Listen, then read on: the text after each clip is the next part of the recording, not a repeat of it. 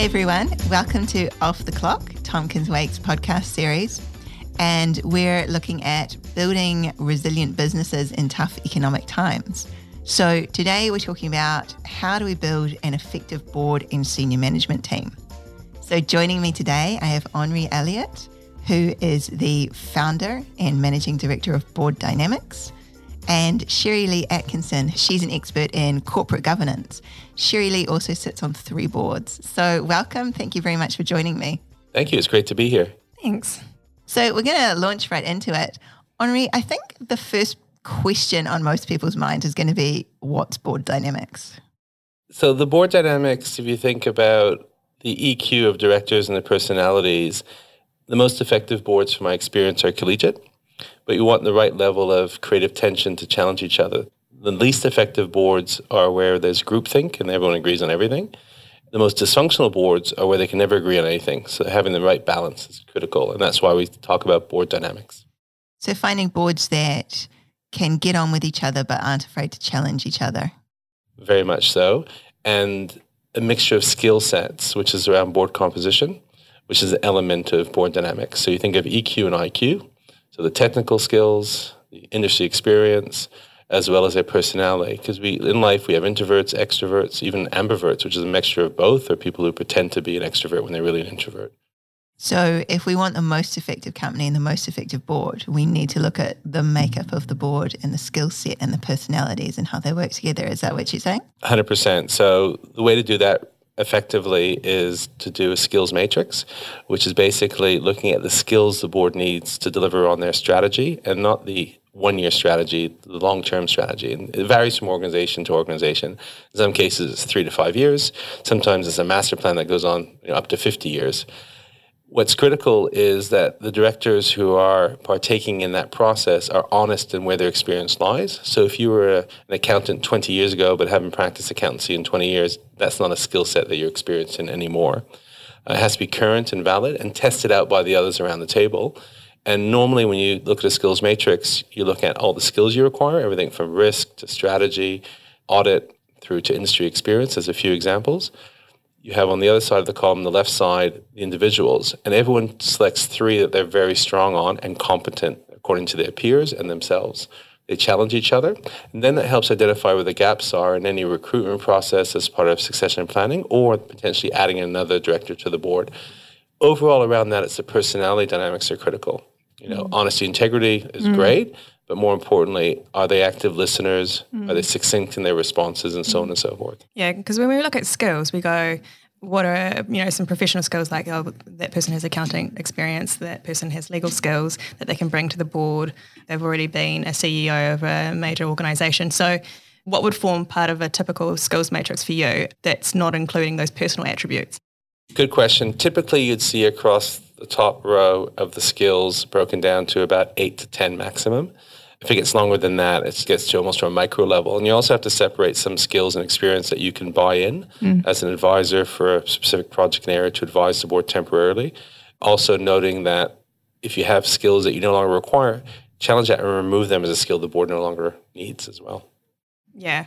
I recently did one for prior to an interview that I was before I went to an interview to be appointed to a board, and had a look at some online ones. So personally, when I go to apply for a board position or I've been shoulder tapped, I'll actually look at, well, what are my strengths here? Well, what can I actually bring so that when the questions come to me, I can be honest and sincere with a board to say, these are the things that I can bring currently. I'm working on these other areas, and other times the board is actually prepared to accept the weaknesses because they want to work with somebody to build up those areas. But what they're looking for ideally is, I can actually bring to them and be honest. I've already gone through that process. It might be that the board have gone through a skills matrix internally. I would say a board performance review annually is really ideal, just to make sure that we're staying on top of those dynamics within the board and understanding our own selves for ourselves, what it is that we're bringing to the table. So those can be very useful. And this skills matrix test had 5 in particular, which was like financial skills and understanding strategy, your adaptive thinking, which is all areas that you don't go to university to typically learn. So they're intangible skills The one that I found interesting was strategy. So as a young up-and-coming board member, strategy is really, really difficult to get right. And so when you're looking at board dynamics, that's an area that you actually have to learn on the job almost. Would you say that? Oh, very much so. Yeah. So I grew up in strategy. So my career took me around the world in strategy, whether it's large global consulting firms as well as head of strategy for 2 major banks. I was lucky, but I've noticed involved in appointing a lot of directors, establishing boards and reviewing board performance. It's a mixed bag out there and people grasping what strategy is. A lot of people can't help themselves, but they get very operational. They want to get into the weeds, but also they don't recognize that strategy has changed today from 20 years ago, where typically you learned strategy and a lot of it was around, business models. But actually, especially in the tech space, business has changed within months, 12 months, 18 months, and you have to adapt very quickly as a director thinking strategically, as your strategy is almost a living document. The last point to note around that as well is some directors suit more being on the board of a private company where 80% of the time is strategy, 20% compliance. Listed company is slightly different depending on the scale of that listed company. And then when you're involved in not-for-profits, there's elements of being a working board member, whether you're a trustee or a director. And the last thing to note is early stage startups, when they look at board members, they actually think of them as working board members because they don't have the funds to have as many employees as you normally would have. But it's a very valid point what you mentioned around strategy being pretty hard to learn on the job. And it takes time and years of thinking that way and holding yourself back, trying to get involved in running the company, which is not your role as a director. And I think one of the important things, if you're trying to take an overview of the board, is looking at how the needs of the board do change over time, and that the director who might be right for the company now or who was right 10 years ago might not be the right director in 5 years' time, and about not constantly refreshing, but making sure that you set time down to reassess the needs of the board on a regular basis. I completely agree. Term limits is one technique. The challenge with a term limit is if you haven't thought through succession planning, you might suddenly lose too many board members at the same time. So it should be spread out over several years. People often ask me, how long should one stay on a board? Well, as long as you feel fresh and you're adding value and you're not viewing the board meeting as challenging and difficult and can't be bothered, and you're actually skimming the board papers and you know it's time to retire. And you want to be at that stage prior to that moment. And I think typically the range goes anywhere from 6 years up to 10 years maximum. And you rarely see people extend beyond that unless they're potentially the owner and they want to stay on longer, and that could be a challenge in itself. And lastly, I'd note succession planning is one key area that boards don't do well. They think they do, but they actually don't. And they actually don't do what Cheri-Lee said earlier around maintaining a skills matrix annually, reviewing the board's performance annually, are key elements to understand, what change is required around the board composition as a result. So when you talk about people staying fresh in terms of, feeling challenged by being on the board, do you think that having a more diverse board helps because each person is bringing unique skills there? I think diversity is about diversity of thought. And I think what's critical anywhere in the world is to encourage and as a result attract and retain a larger pool of directors from diverse backgrounds, whether it's diversity from ethnicity, age, gender, and experience. And attracting directors not typically from the traditional accounting, legal, or CEO suite. There's a lot of experienced people who are very, very good around strategy or marketing that's appropriate as a potential director around the boardroom table, or even HR from a leadership perspective. And you think about organizations today looking at being more purpose-driven in their business model and how they actually go to market and how customers feel about their organization. It's critical to ensure that we have that right diversity from all those quadrants and not get stuck in the typical diversity of one quadrant, which could be a mistake because you end up having someone appointed because of their ticking one box, but they don't have the right skill or experience to be successful. What are your thoughts? Yeah, I quite like what you said. It's diversity of thought as opposed to, diversity of gender, ethnicity. That wasn't your immediate go-to. It was diversity of thought because that's the benefit there is having each of these representations, whether it reflects the community or the client base or the purpose behind the business, having that diversity is what drives the conversation, it's what drives the strategy, it's what challenges the thinking in that board level to be able to engage in these conversations that are sometimes tough. But if you don't have that representation at that board level, then you can't raise these issues. And it doesn't even necessarily mean that, for example, you wouldn't know this, but I'm Māori, and so it wouldn't necessarily mean that you have to have somebody who is Māori represented on a board, but rather somebody who is there prepared to raise the issues of concern. Of course, having that representation is just a whole nother board game, but ultimately, for the time being, the diversity of thought is a really good track to go down in terms of, bringing that at that board level for the time being. And I'll take what you say further in respect to creating that pool of diverse directors. I think one biggest issue we face is that a lot of people are going through various board training in New Zealand, but it doesn't actually mean that they actually end up on a board or a board of note, i.e. a large corporate or a large organization, even a listed company potentially in some cases. But we need to attract the next generation of directors. And, when I wrote my book, and it's not a plug, but it sounds like one, in 17 board shorts, and the next version came out this year, The Next Wave, is I really care about having people who are passionate about being in the boardroom for the right reasons.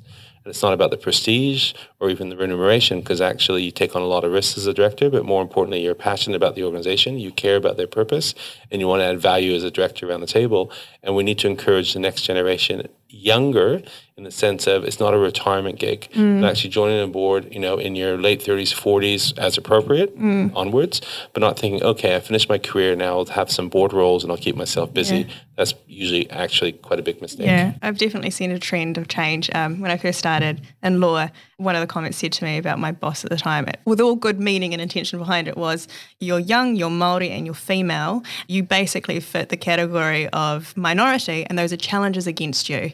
And this was, 10 years ago, coming to now where everybody's recognising the need for representation of minority.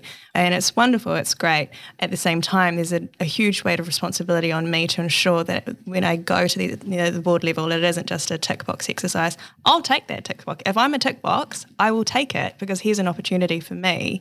But it's being also of the generation that I am, that I think as millennials, we do have a way of speaking up and addressing issues that we're very confident to do, whereas in the older generations, so it's a different way of thinking. So I'm grateful for the fact that this is now being recognised as a need, and in order to stay resilient, in order to plan for your succession, to have these stronger boards and businesses that can see you through tough times.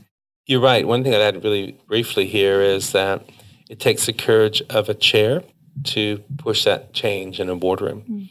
I remember when I was in my late 20s, I got asked to join a board in Toronto, in Canada. And I remember I showed up to the meeting and I just didn't pay attention. I was reading something else. I was doing my day job during the board meeting, and I had to represent the organization I was in a senior role for at a young age. Is that the chair pulled me aside 3 months later and said, "You're going to come meet me at my country club." I'm like, oh my God, I'm not showing up to a country club. But I showed up, not dressed appropriately, borrowed a jacket and tie, and I was summoned, and I had to listen to him lecture me for a few hours. But I recognized at the end he actually cared in his awkward way, actually, that if you're going to be in the room, add value, otherwise don't show up. But the average age in that board was 68 years old. So you can imagine how I felt. So I was intimidated, but also I had a day job. To cut a long story short, he taught me the biggest lesson of all, is that to add value, have the courage to speak up, speak succinctly, but also recognize that this is what we are right now, but things will change over time. And I chatted to him a year ago. I bumped into him when I was overseas, lucky enough to go overseas, and we chatted for an hour. And he said to me, "I remember you," because he pulled me aside. He saw me walking down the street. And he said to me, "Oh, I remember you. You were the young gun who didn't want to pay attention, but I converted you to governance. And I read about you the other day, and you really love it now." I said, "Yes." So the moral story is passion. So if you're passionate about something, you will be involved and active and care. And if you don't have that passion, don't show up. Don't accept the board role. What is Winston Churchill's quote? Is that courage is being able to stand up and say something, and also having the courage to say nothing at all. 100%. Yeah. I do find passion is one key element. It's also understanding that our role as governors, and I've got to be careful because governing and stewardship can often be the same thing, but have, some people will interpret it differently. But my value coming into these roles is purely that I am stewarding something on behalf of others. So when I look behind me, I think, who am I representing here? And it is the minorities that I'm representing. But I also bring skills to the table, which a lot of it is, legal skills and a boardroom are very much in demand. So I use both to my advantage. So if I'm getting in the door based on whatever reason, then at least I'm using all of those things, and that's my focus, as well as learning what other areas I can use. But they've brought me on for a specific reason. It's understanding that. I think we, as new governors and trustees and board members and directors, we come on, we're very shy. It's the confidence thing. We want to do this, but we've got other people in the room who've been here longer and know what they're doing. But they'll come to you and you've been appointed to the board for a purpose. So it's just recognising that those two, it goes hand in hand, and they want to hear your voice. They want to have you say something. The best thing I have found is having a good chairperson is vital, especially for these people that are coming on board, the new ones, my generation, to then be able to allow these discussions to happen, to be able to go across to each board member and ask them for their voice, their opinion and their thoughts. That's really important to me when I'm choosing now what board I'm going on, is who is running the show, who's the chairperson, because if we don't have that right, it can actually make a difference. You're right. I didn't mention it earlier, but I chair a number of boards in New Zealand in primary industry as well as engineering and export focus. And as a chair, even though I'm a chatty person, I speak about 5 to 10% of the time in the whole board meeting. My role is to facilitate and come to a conclusion or decision, or defer and get the right information to make an informed decision in the future.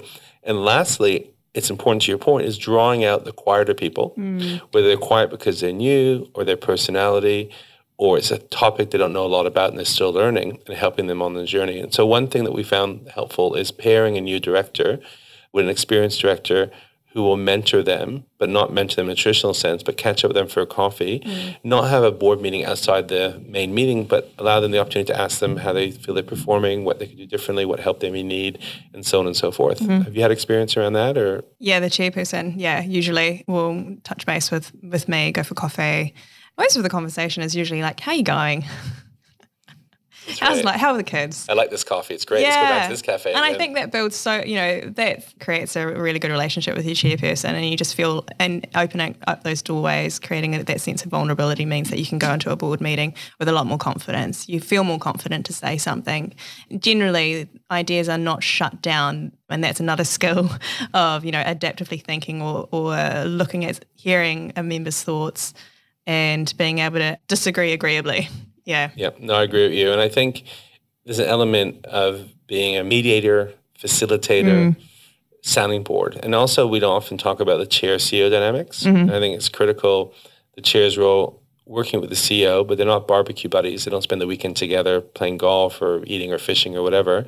They're there as their alter ego sounding board, as well as someone who's entrusted by the full board as the chair to monitor but be supportive. Nothing worse than being a board that doesn't support your CEO. I remember asking an experienced director in New Zealand about 15 years ago, what are the two things that she thinks about before she enters the boardroom? And guess what they were? The first one is, do I have faith in the CEO? If I don't, what do I need to do differently to ensure that we are comfortable with the CEO? And do I believe in our business model? Do we have the right business model? I think top of mind for a lot of board members is thinking through that.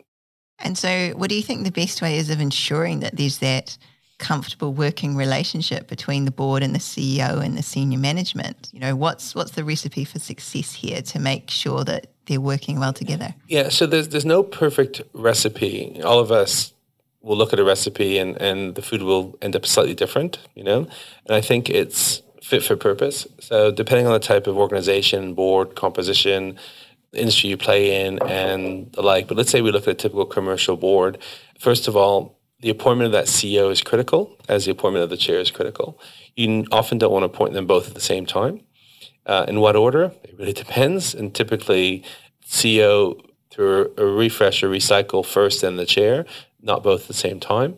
But what I would note is the right dynamic around that is honesty, get to know each other, have those coffees. We just talk about different things and not always about work. Get to know the person, understand without pushing the boundaries, what makes them tick and why they do what they do, identify what gaps they have and support them on that journey to fix them or improve them or get the right people within their team to be effective. There's no perfect leader. So knowing what they do well and what they don't do well will help them in their decision-making as a CEO. And as a chair, you're the alter ego sounding board. And an effective chair has had experience as a leader to relate to it. A chair who's never been a CEO or a senior leader will find it hard to actually have a good dynamic with a CEO. You also want to avoid a chair who wants to be the CEO. Being clear, know what your roles and responsibilities are and what the boundaries are. And if you cross over, becomes an issue. I remember an experience years ago, on one of the boards I'm on, the owner and chef of a major restaurant kept on asking me that they wanted one of the products that we have in the marketplace with his brand on it and a specific thing around that, being vague for obvious reasons. I remember raising it in the board meeting just in director-only time, and the CEO goes, well, that's my role, and he's been trying to hound me, so obviously he's started to go after the chair.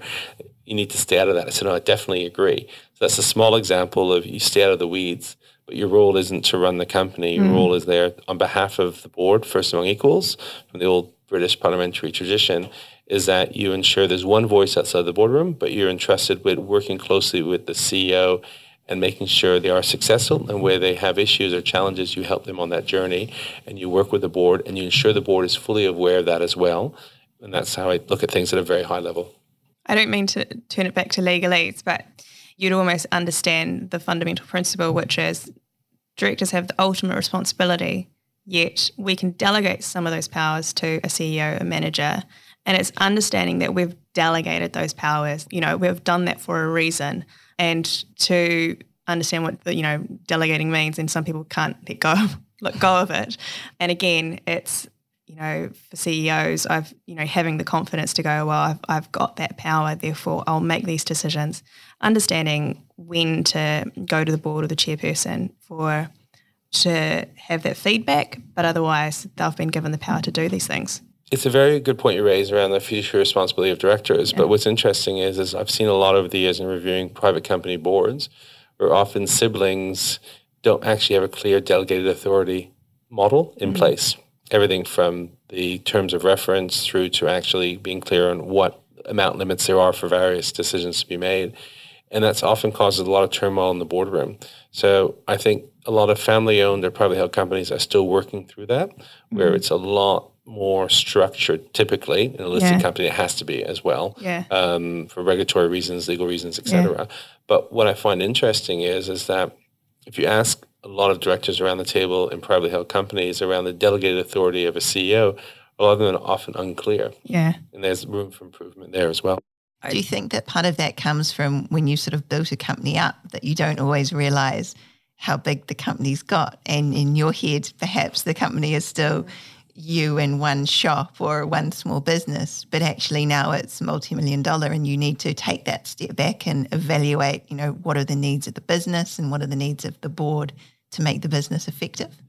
Definitely, that's one clear element. I think the other one is to Cheri-Lee's point earlier, is some people are just not potentially that interested in governance, or even potentially not strategic in their thinking, and they love being operational. So when they have a seat around the table, they struggle with that change. But also, to your point, when a board is established for a private company as part of succession planning or potentially a trade sale or new shareholders, that the training gap is there. And they actually have to be upskilled to understand what it means and why we're doing it. Even if they're not that interested in it, we have to accept in life, in the role of a governor or director, that the things that you'll do that you have to do for legal reasons, but also for compliance, which is an element of that. Also managing your strategic risks accordingly by doing that effectively. And last but not least, if you don't know something, ask a question. You cannot rely on your fellow director around the table. But it is challenging for a lot of owners who are used to doing them themselves. They don't realize now they're a 300-person organization at 50 million, 400 million valuation, and it's a whole different kettle of fish, and that's hard for them. And often what we find that helps for those individuals is whether or not they should be in the boardroom. By being an owner doesn't mean you have to be a director, but also if you want to be a director, what's the right role for you, as opposed to being chair, but being an executive director or non-executive independent director if you actually don't work in the business anymore. So it can be complicated, but keep it as simple as possible to help them on their journey. Because what you want to avoid is But we see occasionally boardroom disputes, and we get called in to mediate between the founder and the board because the founder can't let go and they just don't get on with the chair who's independent, and that raises a lot of challenges in itself. So I think what we're recognizing here is that because someone brings a certain set of skills to the role, they have skills of founding a business or running a business, or doesn't mean that they're necessarily going to be an effective director. And having that ongoing director kind of training and development is actually important, isn't it? It is. So there's several ways to answer that question. I think if you're not interested in being director, but you want to be there because of right, it'd be good for the hopefully independent chair or appointed independent chair to coach and work with that person to think carefully, do they really want to be there? And the risks they're taking on by being a director and being an inactive director or potentially not competent one, to be blunt. The second thing to note is that if you're taking on a board role and you're not an owner, but you're been approached to join a board, your due diligence is critical. It's very clear that from a personality dynamics perspective, is this an effective board from the chair through the other directors and the CEO and the business model and the solvency test, et cetera. But lastly, would you want to spend time with these people in a boardroom? We often don't think about that, and often people get clouded by, wow, that's an exciting brand, and it's great to say that I'm a director of this company. It's a lot more work actually part-time as a director and often full-time in your day job, and, buyer beware. So obviously, being passionate about the company is important. You don't want to be a director of a brand or a company that you're not interested in. But what other characteristics do, the most effective directors have? The first one is self-awareness, knowing what they do well and they don't do well. So they're very honest in the interview process and also where they add value add, where their gaps are and how best to fill those gaps appropriately through training, mentoring, coaching. Lastly, never take on a board role where you actually know you're not the right skill set, but they want to appoint you for a diversity of thought reason and you're keeping a seat warm. You will fail miserably. You will not want to be involved in governance anymore. And a real shame, because you probably would be a great director, but it's just the wrong fit. Cheri-Lee, from your experience, in corporate governance and on a board, do you agree with that those are what makes a really effective director? Yeah, I would say so. And, Oh, thank God you do. Yeah. You know how awkward this would be otherwise? No, I'm kidding. I guess I go back to my earlier statement about being this whole millennial, and I cover three quadrants of minority.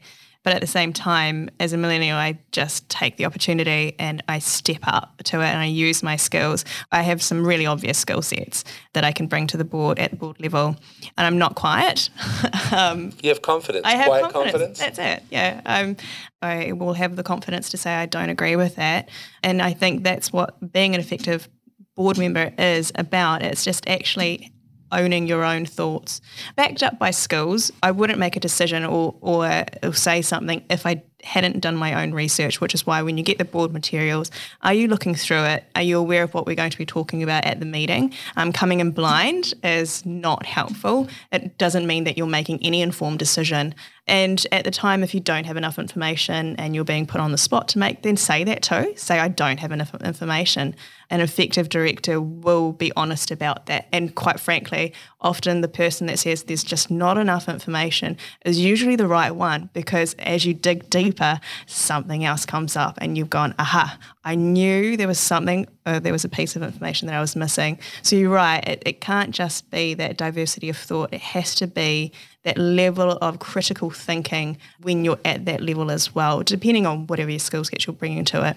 It's that critical thinking, yes, strategy, but at the end of the day, you're being presented with something and it's just having the information before you to make these informed decisions and representing a whole bunch of other stakeholders and owners. No, you're right. I would add to that, often directors take on too many board roles, and it's critical to think about the workload involved in being a director of various companies. And there's a limit to how many roles you can take on, and think through it carefully. I remember having lunch with, in quotes, experienced director about 10 years ago. And I said to him, I think you're on about 11 or 12 board roles. Oh, that's okay. Most of them are easy. I just skim the pack and I show up to the meeting and I'm okay. And I'm thinking, that's like the worst thing to tell someone, because that's really the inappropriate way to be a director. you're not only ineffective, but you're putting the organization at risk and you're putting yourself at risk. So that type of bad behavior doesn't work. So I know you asked about how to be effective. It's important to recognize that it is bad behavior for it to stop and to think about, from a chair perspective, should that director still remain on the board as well?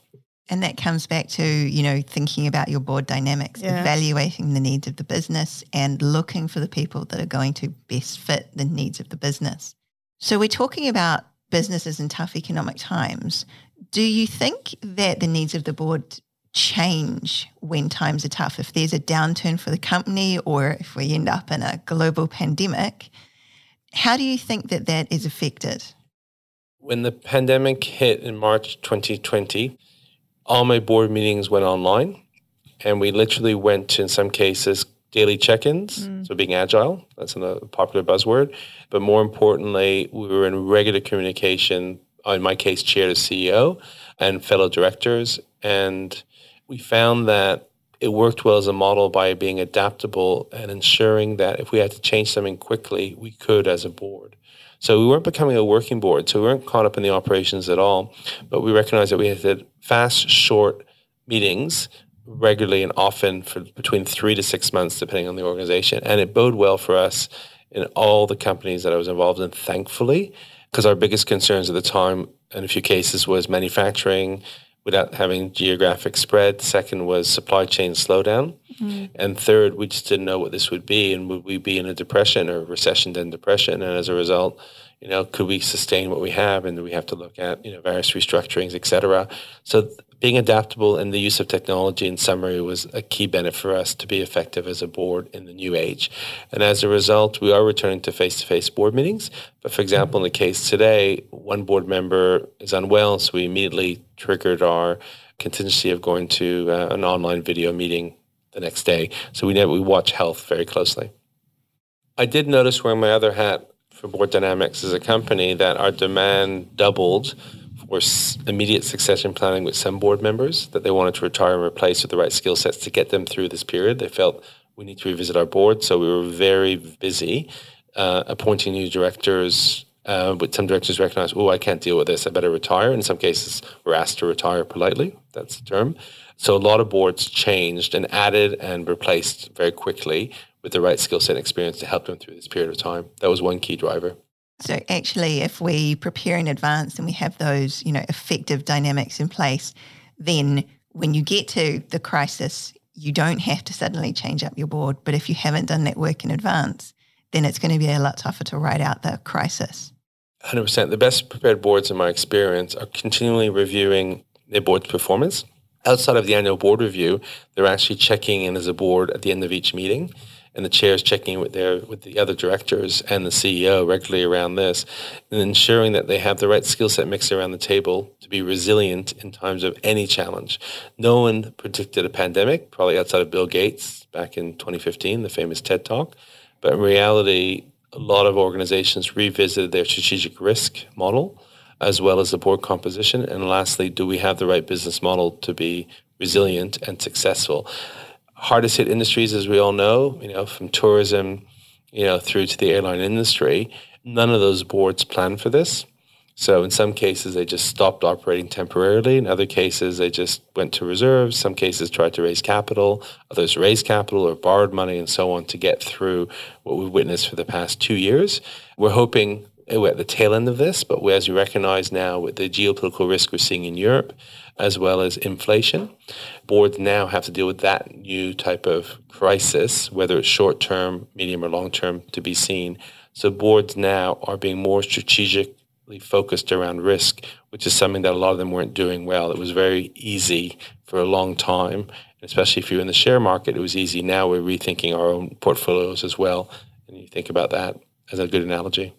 So looking at boards from the ground up and looking at, it's not just a board that's good when times are good, but how do we find a board that's good when times are tough? And if you get the right board, they can take you through both those times. And they've experienced it. So having diversity of age and experience will help for people who have been through 87, 88, stock market crash, .com 2000 bubble. Yeah. So having a mixture of people who've seen it and those who have not seen it, witnessed it, will be important.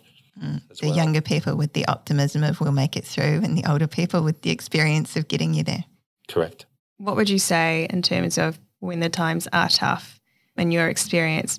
It's really hard to then look at your board at, when you're in it, in the war zone, and then go, oh, okay, how do we do this? Because as you know, appointments and changing the board isn't as easy as like, right, let's go through a recruitment process. How would you normally deal with that? So what we found in a few cases when there was a real crisis and we didn't have the skill set to support us, we brought them on as a technical advisor to the board. So in one case, we had a technical advisor on supply chain to work through some of our challenges. In another case, we had an expert on technology and innovation for how to sell a certain product offshore seamlessly.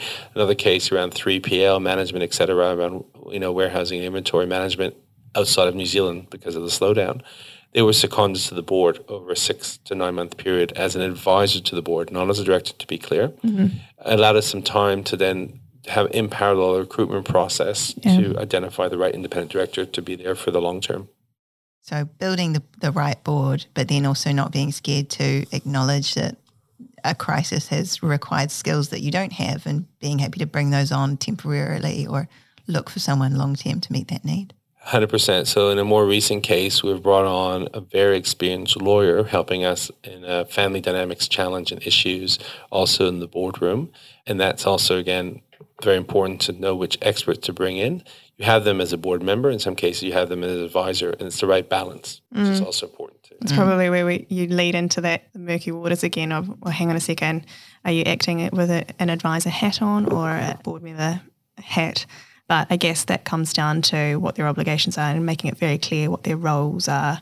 And when you bring somebody on, I think that leads me to that whole induction process, which is a little bit off topic, but having the induction process right is really important for onboarding anybody to your board, even an advisor, I would say. Would you agree? Completely right. And what we found the most useful technique is have a checklist of who they need to meet, what documents they should read, and have that maintained on a quarterly basis so it's never out of date. And the last thing to note, I think, around wearing different hats, it's very important to be self-aware, as I mentioned earlier, and we can't help ourselves. And I think it's the role of the chair in providing that feedback very discreetly to the individual on how to adjust, but also if they continue with that behavior in the boardroom, the chair in the nicest of ways can have them say, that sounds great, that's a bit operational, let's move on to the next subject.